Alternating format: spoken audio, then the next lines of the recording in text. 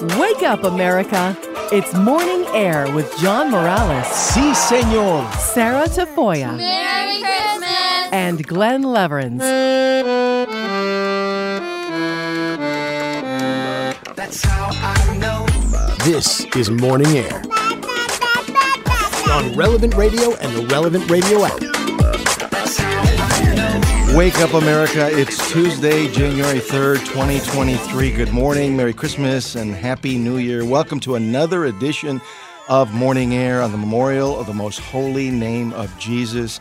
I'm John Morales, along with Glenn Leverins. Our studio producer is Sarah Tafoya. It's good to be with you for our first live broadcast of the new year here on Relevant Radio and the Relevant Radio app. As you probably know by now, Pope Emeritus Benedict XVI, one of the world's foremost theologians and the first pope to retire in almost 600 years, died on Saturday at the age of 95. More on Pope Emeritus Benedict XVI in a few moments. We begin this morning with the horrific news that Buffalo Bills safety Damar Hamlin suffered cardiac arrest following hit in Monday night's game against the Cincinnati Bengals, causing him to collapse on the field. Want to bring in our Morning Air team, Glenn and Sarah. Merry Christmas, Happy New Year. This is a tough way to start our first broadcast, guys. Yeah, great to be back with you guys, but my goodness, the stuff going on over the weekend in the news, a very, very sad football game that was postponed about 5 minutes into it last night. Again, Bills safety Damar Hamlin collapsed on the field, making a tackle, appeared to be hit in the chest by the runner, got up after the play and immediately fell back down. TV cutaway, came back, didn't say much, cutaway again. You knew, something must be seriously wrong. And the thing the announcers were seeing that we weren't seeing on TV, kind of the ongoing camera feed that wasn't on the air, showing him getting CPR, as in his heart had stopped on the field. He was getting CPR for many, many minutes. Ambulance drove onto the field to take him off to the hospital, where he remains today in critical condition. Yeah, ESPN reporter Lisa Salters had this to say. We've grown accustomed to it, seeing guys take hard hits, see them stay down for a little while, get back up, give the thumbs up, and that's all we were all hoping for. And when that didn't happen, I think this entire stadium was just devastated. Yeah, you could hear she's noticeably upset. And it's just a very scary thing what happened. So I'm sure everyone there was not expecting the game to go that direction. You can hear the emotion in her voice, and obviously incredible emotion on the field from both the Bills and the Bengals and all the fans in the stadium. I listened to some of the radio broadcast from Monday Night Football as I was going to bed, so I didn't actually see the hit live when it happened. But the reaction from the folks in the stands immediately was prayer. The players on the field praying, consoling each other, and obviously the game has been postponed indefinitely. Seems like this is the kind of moment that we see in sports that brings people together. In many ways, it brought America together. It didn't matter what side, whether you're a Bills or Bengals fan or not even a football fan, everybody's praying for this young man. Well, I think it put into perspective right away the place of sports as entertainment. And in first place was this young man's life, and how to respond to that. Game wasn't called off immediately, but it seemed like this was something, that was such a shock. It was kind of hard to cover for the announcers in the booth, as well as those back at the home office, as it were, for ESPN covering the game, and they were in shock. They got to see some things that we didn't right away anyway. And looking at the players' faces, they all knew this was different than a guy going down, even carted off with a broken bone or something like that. But his heart had stopped. He was brought back to life on the field there, and that shook everyone deeply that was involved in the game. Yeah, I imagine that if you're there and like Lisa was saying, you're just used to people, they fall, they get up, hey, the ambulance comes out, checks the leg. But this was something completely different. And I think the reaction that we see with everyone, no matter who they were, getting on their knees and praying. That is just so touching in a country where, we're so divided about prayer, about God, about that place that should have in the country, and just that they were all together in on that. And everyone who was watching and now seeing the footage now, if you didn't watch it then, we're all in that same place where this could happen. This is a thing that touches us deeply. When something tragic happens to someone close to us or someone that we weren't expecting, we go straight to prayer. Absolutely. And the next 12 to 24 hours are going to be critical for Damar Hamlin's recovering. That is according to the doctor. So we continue to pray for him. Obviously, on social media, people have responded with many wishes and prayers. And in fact, $3 million were raised overnight for his charity, Glenn. Yeah, he was trying to raise money for Christmas gifts for underprivileged children in his area, the town he was from. Their goal, $25,000. They were about $12,000 there before the game. And like you said, John, that way up to $3 million now. Folks just wanting to do something. And I think, too, Sarah, you mentioned how cool it was to, see people praying. Sad that it took this to bring someone together, but to see everyone praying, the teammates, many people in the stands and around the country were doing that as well. But to see that, and you wonder, these young men playing the game in the prime of their physical life, death, the furthest thing from their mind, and suddenly it's right in front of them. Yeah. Meanwhile, Glenn, many prayers in the last few days since Saturday for Pope Emeritus Benedict XVI, who passed away on Saturday. Your thoughts on his passing and what is the latest? Well, very latest, he's lying in state at the Vatican, and that'll go on until Thursday, when Thursday the 5th will be his funeral, led by Pope Francis. And, outpouring of support. Many more folks have come by than even expected. It was kind of a quiet announcement Saturday morning, 9:34 Rome time in the morning. Pope Emeritus Benedict XVI was 95, again, first pope in 600 years to retire from the job, and kind of a unique situation there. But he took over as pope a couple years into relevant radio, so we watched his ascension very closely there. A lot of conservative Catholics were very happy to see him in charge, as he really brought to bear some serious Catholic theology and combining faith and reason, one of his big things as well, and definitely missed by many. Well, we have lots of reaction that we're going to share with you in the next few days. Cardinal Timothy Dolan, the Archbishop of New York, spoke to WABC at the airport on his way to Rome for the funeral of Pope Benedict XVI. I can't claim to have been, in his inner circle, that's for sure. But, boy, I treasured my time with him. I respected him immensely. And as you just noted, I owe him a lot. He's the one that appointed me to be Archbishop of New York. Everybody knew of his presence, and I thought, Wednesday when Pope Francis announced Pope Emeritus Benedict has taken a turn, and would you please pray for him? And he used a beautiful word. He said, he has sustained the church these last 9 years with his solitude, his prayer, his study, and his presence. And I thought that word sustenance, he really did that, as you say, in the background, but boy, his presence was still felt, and I think it's going to be felt for a long time. That was the Archbishop of New York, Cardinal Timothy Dolan. We begin every morning here on the show, always in prayer, giving thanks to our Lord for all the many blessings through the intercession of the Mother of God, our Blessed Mother Mary. And we pray in a special way for the repose of the soul of Pope Emeritus Benedict. In the name of the Father, and of the Son, and of the Holy Spirit, amen. Hail Mary, full of grace, the Lord is with thee. Blessed art thou among women, and blessed is the fruit of thy womb, Jesus. Holy Mary, Mother of God, pray for us sinners, now and at the hour of our death. Amen. Our Lady Guadalupe, patroness of the Americas, patroness of the unborn and of Relevant Radio, pray for us. St. Joseph, patron of the Universal Church, pray for us. St. John Paul II, co-patron of Relevant Radio, pray for us. We always invoke the Holy Spirit when we pray, come, Holy Spirit, come. In the name of the Father, and of the Son, and of the Holy Spirit, amen. Now, since yesterday, January 2nd, the body of Pope Emeritus, Pope Benedict has been laying in state in St. Peter's Basilica at the Vatican with tens of thousands of the faithful waiting for hours to pay their respect. Pope Emeritus Benedict XVI's funeral will be celebrated by Pope Francis on Thursday, January 5th in St. Peter's Square. In a few minutes, we're going to go live to our Rome correspondent, Ashley Nerona, for the latest from the Vatican.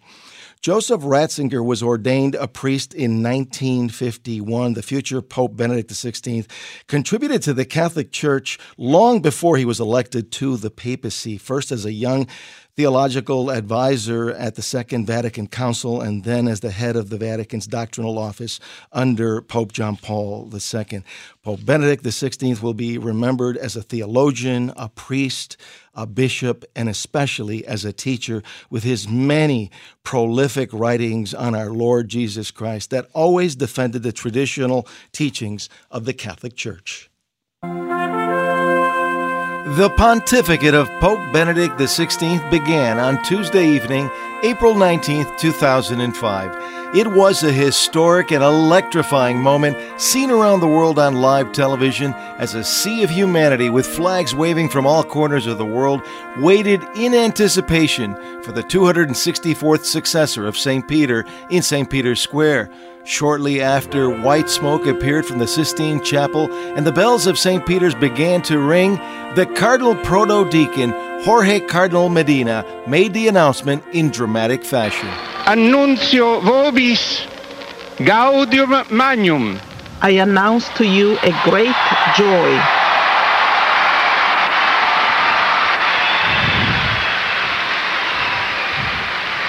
Habemus papam. We have a pope.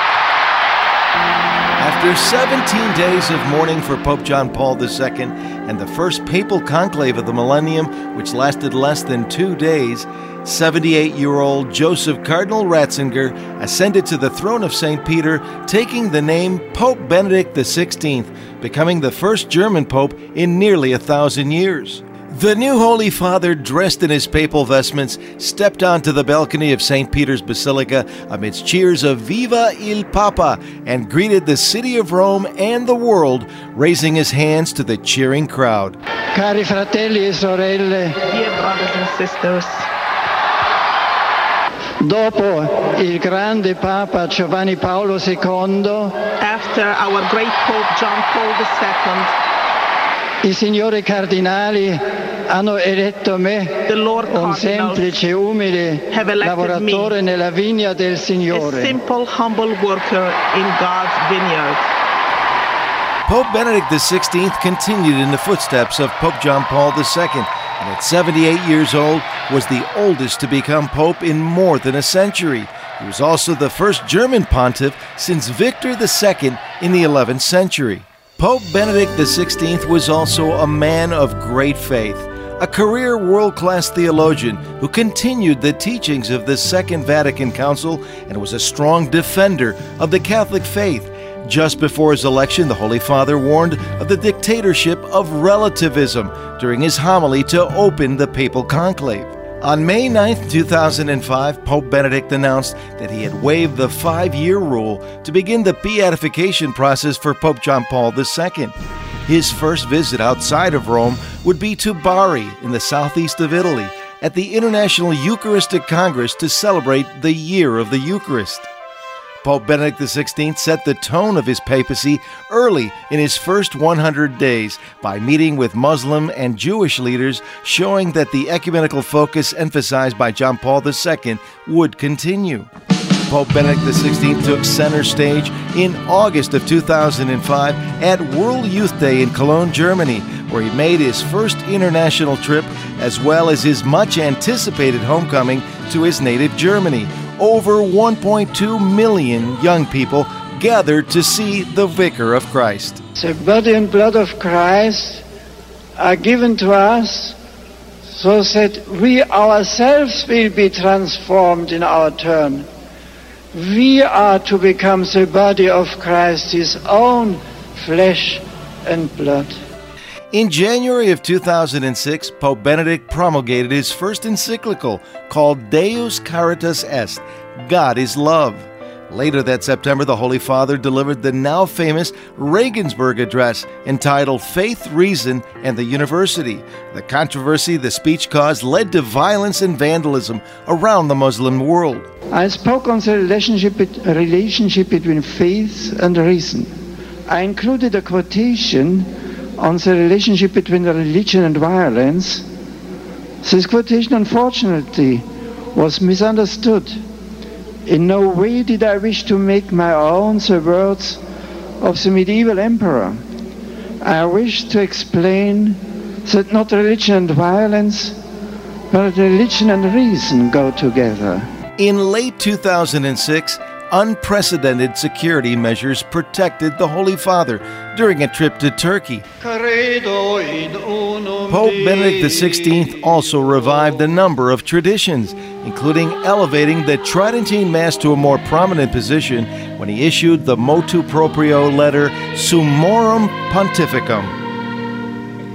And in November of 2007, the Holy Father promulgated the encyclical Spe Salvi on the virtue of hope. In April of 2008, during his visit to the United States, Pope Benedict was received at the White House on his 81st birthday. He would meet with sex abuse victims from the Boston Archdiocese, address the United Nations General Assembly, visited Ground Zero, and celebrated Mass at Nationals Park and Yankee Stadium. In June of 2008, the Holy Father opened the Year of St. Paul with Vespers at Rome's Basilica of St. Paul outside the walls. And in July, Pope Benedict visited Australia to participate in World Youth Day. He made a historic full apology for child sex abuse during a Mass with over 3,400 on hand. In March of 2009, the Holy Father announced that a year for priests would be celebrated. And in July of that year, Pope Benedict issued his third encyclical called Caritas in Veritate on problems related to global development. In January of 2010, the Holy Father visited the Synagogue of Rome. And in March of 2012, Pope Benedict traveled to Cuba for a 3-day visit, 14 years after Pope John Paul II went to Cuba. On December 3, 2012, the Holy Father's Twitter account goes live in 7 languages and would eventually have over 1 million followers. On February 11, 2013, Pope Benedict XVI announced that on February 28th, he would resign as Supreme Pontiff due to his advanced age and deteriorating health, becoming the first pope to resign since Gregory XII in 1415. The Vatican also announced that a conclave would be convened shortly thereafter to elect a new pope. On January 13, 2020, Pope Emeritus Benedict published a book expressing his view that the Church must maintain its discipline of clerical celibacy in light of ongoing debate on that issue. Pope Emeritus Benedict XVI became the longest-lived pope on September 4, 2020, at 93 years, 141 days, surpassing the age of Pope Leo XIII. During his nearly 8-year papacy, Pope Benedict XVI traveled to 19 countries, wrote 3 encyclicals, 21 apostolic letters, 2 apostolic exhortations, and 7 apostolic constitutions. Pope Benedict XVI will always be remembered for his teachings and his prolific writings that always defended traditional Catholic doctrine and values. Pope Benedict XVI died this past Saturday on December 31st, 2022, at the age of 95. May he rest in peace.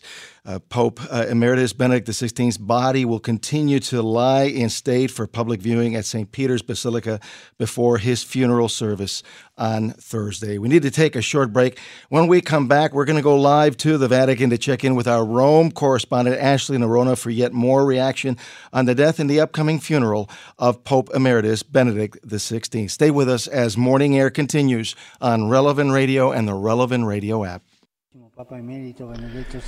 And speaking of kindness at this moment, my thought goes spontaneously to dear Pope Emeritus Benedict XVI, who left us this morning. We are moved as we recall him as such a noble person, so kind, and we feel such gratitude in our hearts Gratitude to God for having given him to the church and to the world. Gratitude to him for all the good he accomplished, and above all, for his witness of faith and prayer, especially in these last years of his recollected life. Only God knows the value and the power of his intercession, of the sacrifices he offered for the good of the church. And that, of course, was Pope Francis honoring Pope Emeritus Benedict XVI on Saturday after his passing. Welcome back to Morning Air. I'm John Morales, along with Glenn Leverance and Sarah Tafoya. Good to be with you on Relevant Radio and the Relevant Radio app. Thanks so much for joining us on this Tuesday morning. It's also the memorial of the most holy name of Jesus. And now we go live to the Eternal City and our Rome correspondent Ashley Nerona for more on the death and the upcoming funeral of Pope Emeritus Benedict XVI. Ashley and her husband John founded the Truth and Beauty Project, providing Renaissance-style theological formation for visitors to Rome. You can read more about them at johnandashley.org. Good morning, Ashley. Buongiorno. Merry Christmas. Happy New Year. Thanks so much for joining us from Rome. It's great to be with you, although a little bit sad to talk about the passing of Pope Emeritus Benedict XVI. Yes, certainly quite a way to start off the new year. But nevertheless, buon anno to you too, John. Happy New Year. Thank you, Ashley. You obviously have been covering the Vatican and many Holy Fathers in recent years. I would love to know your reaction when you first heard the news of the passing of Pope Emeritus Benedict XVI. Well, John, my husband, John, and I went to visit his family for Christmas, and they are currently living in Bangalore, India. And of course, after the audience last Wednesday, when Pope Francis asked the world to pray especially for Pope Benedict, all of us were preparing, knowing that this moment would soon be coming. You know, for years, John, I had prayed that with all of the traveling that we do, that we would be in Rome for the passing of the Pope. And my husband John and I arrived on the morning of December 31st. Our flight from Abu Dhabi was 2 hours delayed, so we got in just about 30 minutes before Pope Benedict passed. And all I could do was just thank the Lord so much for answering those prayers. And you know, although we haven't seen him much for the past nearly 9 years, it has been such a comfort to know he's there, to know he's right there behind the Vatican walls in the Vatican garden. And we're certainly going to miss him a lot. No question. And there is so much to talk about when it comes to Pope Emeritus Benedict XVI, just a tremendous man, a holy father, a priest, a bishop, a world-class theologian, a tremendous teacher. There's so much that we can talk about when it came to Benedict XVI, Ashley. Yes, exactly. Imagine 70 years of priesthood. Imagine 65 books and 3 encyclicals. You know, when he was elected Pope, he made the decision that he would be a teaching Pope. And of course, this was him using his incredible gifts of scholarship for the church in such a powerful way. And when he wrote the Jesus of Nazareth series, he originally thought it was just going to be the first book, but it was during his papacy, during, for example, visits out to Castel Gandolfo and opportunities to spend some time in quiet solitude and writing, that he was able to complete those books and leave us such an incredible theological legacy, John. Well, he touched so many people over those 70 plus years as a Catholic priest and a bishop, and ultimately the successor of St. Peter. I actually have 2 of those encyclicals here in the studio with me, Deus Caritas Est and Spe Salvi, written by Pope Benedict XVI. The message in Deus Caritas Est, God is love. Really, that is the essence of our Catholic faith. Ah, exactly. You know, John, that was his first encyclical. I was so personally touched by it. I spent lots of time studying that. And in fact, I even took an email address, Deus Caritas Est, because of him. And his reminder that being a Catholic does not mean just following a set of good principles. It's not about good ethics. It is about an encounter with Jesus Christ, with the person of Christ, and that's what he calls us to do. And in Spe Salvi too, I'm thinking about how he talked about looking for good people in our lives and in the world as lights. And he certainly was illuminated. He was such a light to us all.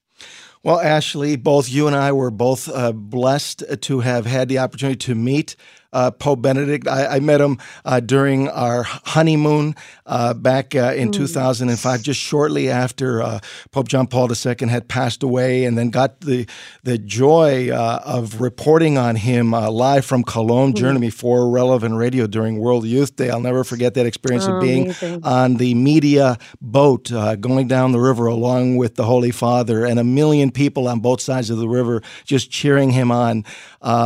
Tremendous memories. I know you have some great memories of your own with Pope Emeritus Benedict XVI. Well, John, indeed. And you're talking about when the Pope blessed your marriage, and you were kind enough to share that photo with me. And it's such a photo of joy. That was the first word that leaped to my mind, because not only are you and your wife exuberant, but the Pope himself is. And you can see the simple joy he took in blessing your sacrament and in being part of that. And that's just incredible. And my husband, John, and I, on our first anniversary of marriage, had the opportunity to spend some time with Pope Benedict, and he also blessed our marriage. And, it was so amazing, because what we were captivated by was how he actually spent time with us, and time means, like a minute and a half, right? It's a quick thing, but he was so present during that time.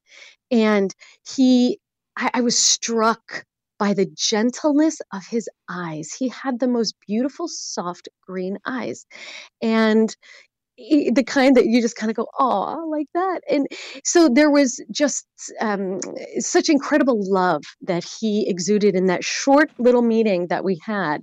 And John and I, my husband John, will certainly never forget that amazing moment. Well, Ashley, and we're joined by our Rome correspondent, Ashley Nerona, live from Rome this morning, talking about the passing of Pope Emeritus Benedict XVI. Ashley, Holy Father, smiling from ear to ear in that photo with my wife Cindy and myself. And that is just the opposite of the way that so much of the media tried to portray him as God's Rottweiler and this, authoritative figure. But he really was a gentle soul, a gentleman. Yes, in fact. And he really had the gentlemanly way in his theology too, in his approach to theology. The way that he presented his points were very scholarly, very logically, and it was never trying to shove anything down anybody's throat.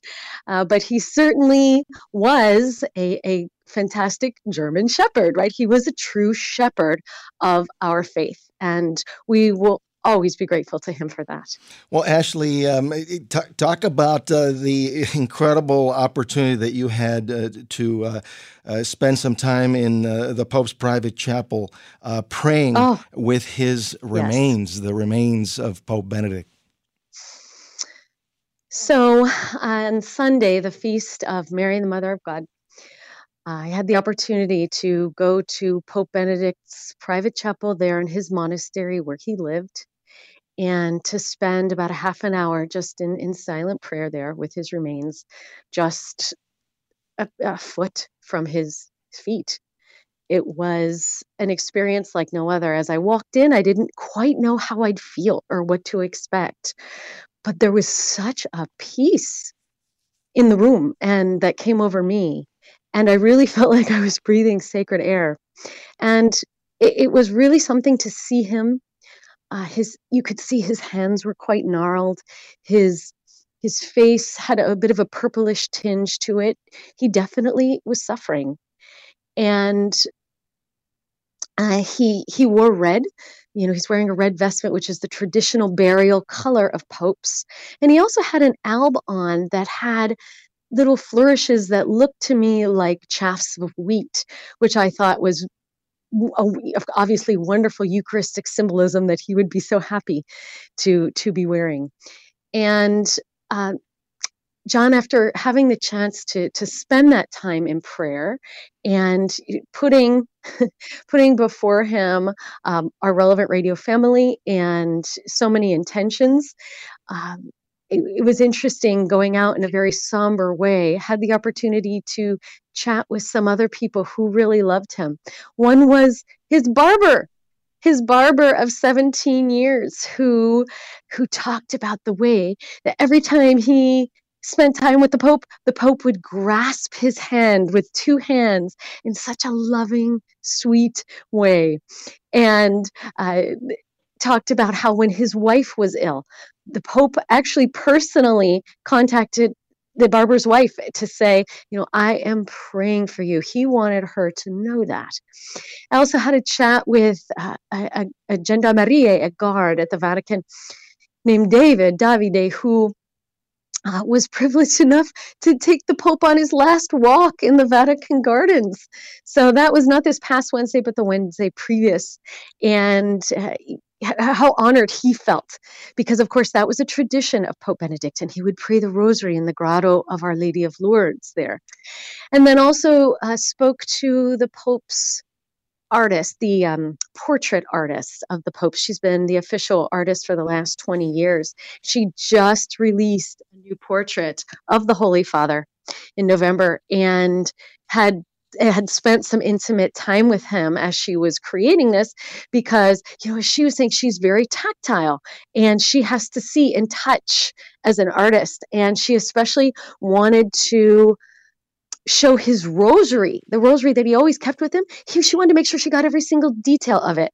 And so he didn't want to part with it and lend it to her. So she went and spent time with him to look at that rosary and watch how he carried it. And it's the same rosary that actually is wound around his hands right now, John. Well, Ashley, I remember you also had an encounter in the Vatican Gardens with the Pope last summer. Yes. Oh, that was so amazing. So it was August. It was the first week of August. And my husband, John, and I had just run a Truth and Beauty Project immersion for which is an evangelical week-long experience. And this one was for young adults. So these young adults had come from the US and Canada and Australia. And as a big finale of the week, a priest who works at the Vatican, who loves the mission of the Truth and Beauty Project, invited us on a private tour of the Vatican Gardens.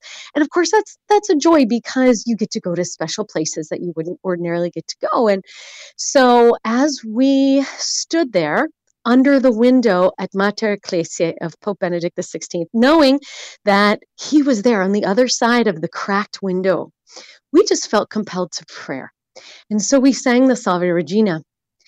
And afterwards, the priest who had accompanied us, he got a little nervous, and he said, you might have woken him up, and I don't know if that was such a good idea. But I thought, I think that he would love to hear these angelic voices raised in prayer come from under his window. And we turned around and began to walk away. And all of a sudden we hear this voice behind us, and we hear, excuse me, scusatemi. Was it you who sang for the Pope? And we said, yes, it was.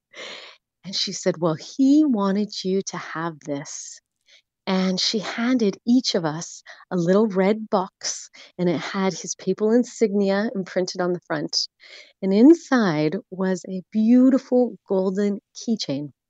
And on one side is an image of Our Lady, Mother of the Church, Mater Ecclesiae. And the other side is an image of Pope Benedict XVI himself. And of course, I have carried that every day with me. And it conjures such a special memory of intimacy of how we were connected through prayer through the intercession of Our Lady, no less, on that very special day, John.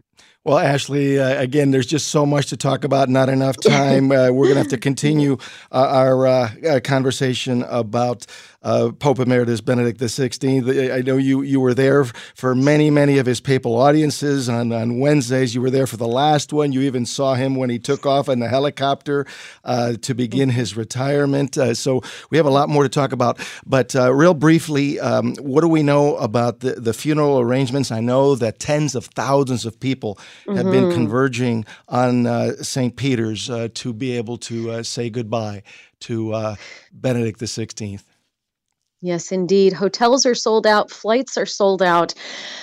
People are coming in droves, and the funeral will be on Thursday morning at 9:30 a.m., presided by Pope Francis, and it will be there in St. Peter's Square, and the Pope will eventually be entombed in the grottos. So many who visited St. Peter's Basilica will be familiar with that floor underneath the main floor of St. Peter's, where many popes have been buried over the centuries. He will be buried in the same place, the original resting place of Pope St. John Paul II. That is before Pope St. John Paul II was moved to the main floor of the Basilica at the altar of St. Sebastian. So sure enough, we will also be able to visit Pope Benedict XVI there very soon, John. Well, Ashley, we'll have much more on the upcoming funeral of Pope Emeritus Benedict XVI. Again, thanks so much for joining us live from the Eternal City, from Rome, and so much appreciate your perspective and your insights. So happy to be here, especially to share these important moments with you and our Relevant Radio family, John. God bless. God bless you too. Ashley Nerona, our Rome correspondent. You can listen to her reports on the Relevant Radio app. Just go to Relevant in Rome. We need to take a short break when Morning Air continues. Father John Gordon, the Secretary for Evangelization for the Archdiocese of Newark, will join us to talk about the end of the Christmas octave and ways that we can continue the spirit of Christmas here in the new year of 2023. So stay with us. There is much more to come as Morning Air continues here on this Tuesday on Relevant Radio and the Relevant Radio app. On the 10th day of Christmas, my true love sent to me 10 lords a-leaping, 9 ladies dancing, 8 maids a-melting, 7 swans a-swimming, 6 geese a-laying, 5 golden rings, 4 calling. And welcome back to Morning Air. Merry Christmas and Happy New Year. I'm John Morales along with Glenn and Sarah. Thanks so much for joining us on this first Tuesday of the new year here on Relevant Radio and the Relevant Radio app. Our power scripture from the Playbook of Life this morning is from Philippians 2:10 and 11. The Apostle St. Paul writes, "At the name of Jesus, every knee should bow in heaven and on earth and under the earth, and every tongue confess that Jesus Christ is Lord, to the glory of God the Father." In the month of January and today, the church honors the holy name of Jesus. There is power in the holy name of Jesus. In fact, the name of Jesus is the shortest and the easiest and most powerful of all the prayers. Our blessed Lord himself solemnly said that whatever we ask the Father in his name, we shall receive it, provided it be for his glory and for the good of our soul. Every time we say the holy name of Jesus with reverence and love and proper intention, we give great glory to God and obtain for ourselves untold graces. And we always pray with great confidence, Jesus, I trust in you. Our number, if you want to be part of the program this morning, 888-914-9149. Now, perhaps during the slow time of the year between Christmas and New Year's, you took time to put all your Christmas decorations away, but just a reminder here, Christmas is not over, folks. The Christmas season is not over. Although the octave of Christmas ended 2 days ago on January 1st, we still have some beautiful days ahead of us from the Christmas season, which ends this coming Sunday, January 8th, with the celebration of the Epiphany of our Lord. How can we continue the spirit of Christmas throughout the season and also throughout the year? Joining us now live is our spiritual director today, Father John Gordon, with much more on the end of the Christmas octave and ways that we can continue the spirit of Christmas here in 2023. Father Gordon is the Secretary for Evangelization for the Archdiocese of Newark, as well as a longtime Relevant Radio contributor. Good morning, Father Gordon. Thanks so much for joining us. Great to be with you once again for our first live show of 2023. Good morning, John. Glenn Sauer, it's great to be with Relevant Radio. It's a tremendous privilege. I am delighted to be here today. There is so much going on. I like very much how you began by reminding us it is still Christmas. The culture around us, Christmas ends on December 25th. And even Christian radio stations, hard to find Christmas carols. But it is Christmas season, at least through Epiphany, if not even to the next day, the baptism of the Lord. But I would say one of the things that we can do, and if you already put your Christmas decorations away, take them out. And the reason I say that is because it's not just a few more days. My vote, not that it counts, but my vote is that we keep our Christmas decorations up until February 2nd, the Feast of the Presentation. Because that feast begins by saying 40 days ago Christ was born, it's 40 days after Christmas. And there's a way in which we kind of, by keeping Christmas lights and the crèche scene, and if you have a live tree, you probably have to get rid of it by this time, but the other things that are there, they're saying something to the people around us that we hold on to this. We hold on to this truth, this reality that Christ is come, and we celebrate it and we acknowledge it. And that's a very, very wonderful thing, because people say, why are your Christmas decorations set up? You're just too lazy to take them down?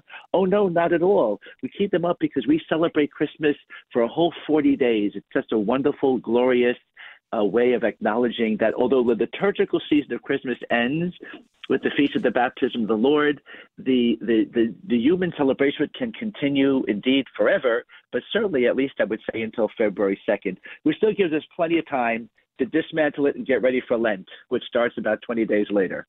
I love that idea. Keep those decorations, keep those nativity scenes up until February 2nd, which ironically was the old traditional date during Christmastide. That was when Christmas used to end under the old traditional calendar. So there is a historical precedent for continuing to remember this special Christmas season for much longer than the rest of the world, which, like you said, oftentimes the day after Christmas, you see people taking their live Christmas tree out to the garbage. It's remarkable because I think it buys into a thing that it's all about the pre-Christmas celebration. And while we acknowledge that there's a certain festivity to the pre-Christmas time, which we call Advent, it has its own unique character. And it allows us to not just have Christmas be lost in just one day or even in the octave, as wonderful as, and the amazing thing about the octave of Christmas, it's such a remarkable piece because here we are, Christmas Day, the glorious celebration of the birth of Christ, angels and shepherds and beautiful, beautiful stuff. And then we're hit right away with the power of the cross. I mean, the day after Christmas, it's the first martyr, St. Stephen, then St. John. And the gospel for St. John's feast day is Peter and John running to the tomb. And then the next day is the Holy Innocents, the true first martyrs. And we find in this, like, why is all this bloodshed? Why is all this going on? Because it reminds us that Christmas is unique because it celebrates the birth of someone who came to die. We were born, John. You and I were born that we might live. But Jesus was born. He took on our flesh so that he might offer it to the Father on the sacrifice of the cross. And it brings us right up to that very truth, that very reality. And he did it because we need it. We need that saving grace. We need that life-giving death and resurrection from Jesus. And so even as we acknowledge that for some people, Christmas is a challenging time because of loss in their personal lives, whatever, but it reminds us we are not alone. Jesus is with us in all these times of challenge and difficulty because that's the very reason he came, to be with us in the highs and in the lows, and that he might we might find ourselves, as we hear so often, this was a very strong buzzword for Relevant Radios, we are not alone. And he is with us. And I find tremendous joy in that. And so while he can be with us and we're united to him in the suffering and death, but he also therefore is able to raise us and see beyond the moment of challenge and difficulty and pain, to see beyond that, to see this is all because the glorious coming of the Lord in the first place and the coming of the Lord in this first place and the glorious coming of the Lord at the end of time that we eagerly look forward to. And that's why it's still Advent too, because we still pray, come Lord Jesus. Well, Father Gordon, this is what I love about the celebration of Christmas from a Catholic perspective. The feast of Christmas, the solemnity of Christmas is such a big feast that one day can't contain it. That's why we have the octave. Right. We spread it out, and every single day for 8 days is like the first day.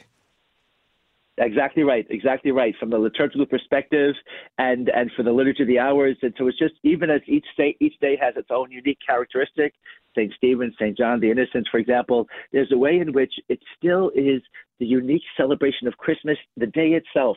And you're right, John, it can't be contained in one day, and we kind of explode with it. And the challenge, too, is, it's difficult sometimes to sustain that joy. For some reason, we as humans find it very difficult to sustain joy in a genuine way as opposed to a forced way. And by acknowledging the whole octave of Christmas, indeed the season of Christmas, indeed, as you're going through all the way to possibly February 2nd, we find ourselves being reminded of the cause of our joy, that Christ has come, that he is come, that he is here, and that he sustains us and carries us and forgives us and loves us and fills us with his Holy Spirit that we might recognize him. We have a great feast coming up on Sunday, the Feast of the Epiphany, which in some places is almost bigger than Christmas itself. Because while in the first place, Christmas is the coming of the Lord, Epiphany is the manifestation, the recognition he's here. And the wonderful way in which Epiphany just spreads itself out beyond just the event of the Magi, but there's two other Epiphany kind of moments that the church holds on to: the baptism of the Lord, which we'll celebrate the next day, and also the wedding feast at Cana, where he reveals his glory and they begin to believe. It's just so exciting and wonderful, John, that I can't be bothered taking down Christmas lights or taking down decorations yet. We still need to celebrate glory to God in the highest. He is here. Amen. Father Gordon, for us as Catholics, every day can be Christmas. Can you talk a little bit about that relationship between the Holy Eucharist and the Nativity of our Lord? Amen. Amen, John. Thank you very much. We know that the Mass, in a very real sense, is a sacramental representation of Calvary. And so the offering of what happens on that altar is the sacrifice of Christ on Calvary. But I would suggest that the altar is also Bethlehem, because it's where Christ comes. When Jesus the priest says the words, "This is my body, this is my blood," the bread and wine become the body and blood of Christ. And just as surely as he was placed in a manger, a feeding trough, Bethlehem, the house of bread, now this altar becomes the house of bread. This chalice, this paten become a manger, a feeding trough. And we are coming to not just adore the Lord, but to eat his body and blood. And so because he came in the first place, we can come to him in the Eucharist. And so there was this tremendously tight connection between Christmas and the Eucharist. Father Gordon, 30 seconds, final thoughts on how generosity and gratitude can help us to keep the spirit of Christmas, not just during this season, but during the rest of the year. You're true. Many of us, we have a crucifix in our home and maybe in many of the rooms of your home. I would suggest as well having a crib somewhere, maybe not the whole nativity set, but just the crib. The crib and the cross are the two kind of end points of Christ's presence among us. And the crib can remind us of Christmas, and the cross, of course, reminds us of Easter. Father Gordon, Merry Christmas. Thanks so much for joining us. I appreciate it very much. God bless you, John. God bless you, Relevant Radio. Thank you very much. God bless you, too. Father John Gordon, the Secretary for Evangelization for the Archdiocese of Newark, as well as a Relevant Radio contributor. And now it's time for another episode of Glenn's Story Corner.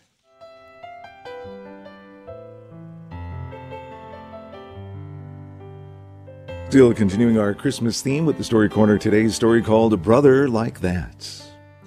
Paul received an automobile from his brother as a Christmas present.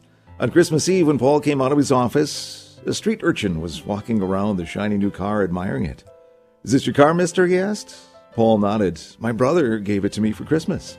The boy was astounded. "You mean your brother gave it to you and didn't cost you nothing?" "Boy, I wish..." He hesitated. Of course, Paul knew what he was going to wish for. He was going to wish that he had a brother like that. But what the lad said jarred Paul all the way down to his heels. "I wish," the boy went on, "that I could be a brother like that." Paul looked at the boy in astonishment, then impulsively added, "Would you like to take a ride in my automobile?" "Oh, yes, I'd love that." After a short ride, the boy turned with his eyes aglow and said, "Mister, would you mind driving in front of my house?" And Paul smiled a little. He thought he knew what the lad wanted. He wanted to show his neighbors that he could ride home in a big automobile, but Paul was wrong again. "Will you stop where those two steps are?" the boy asked.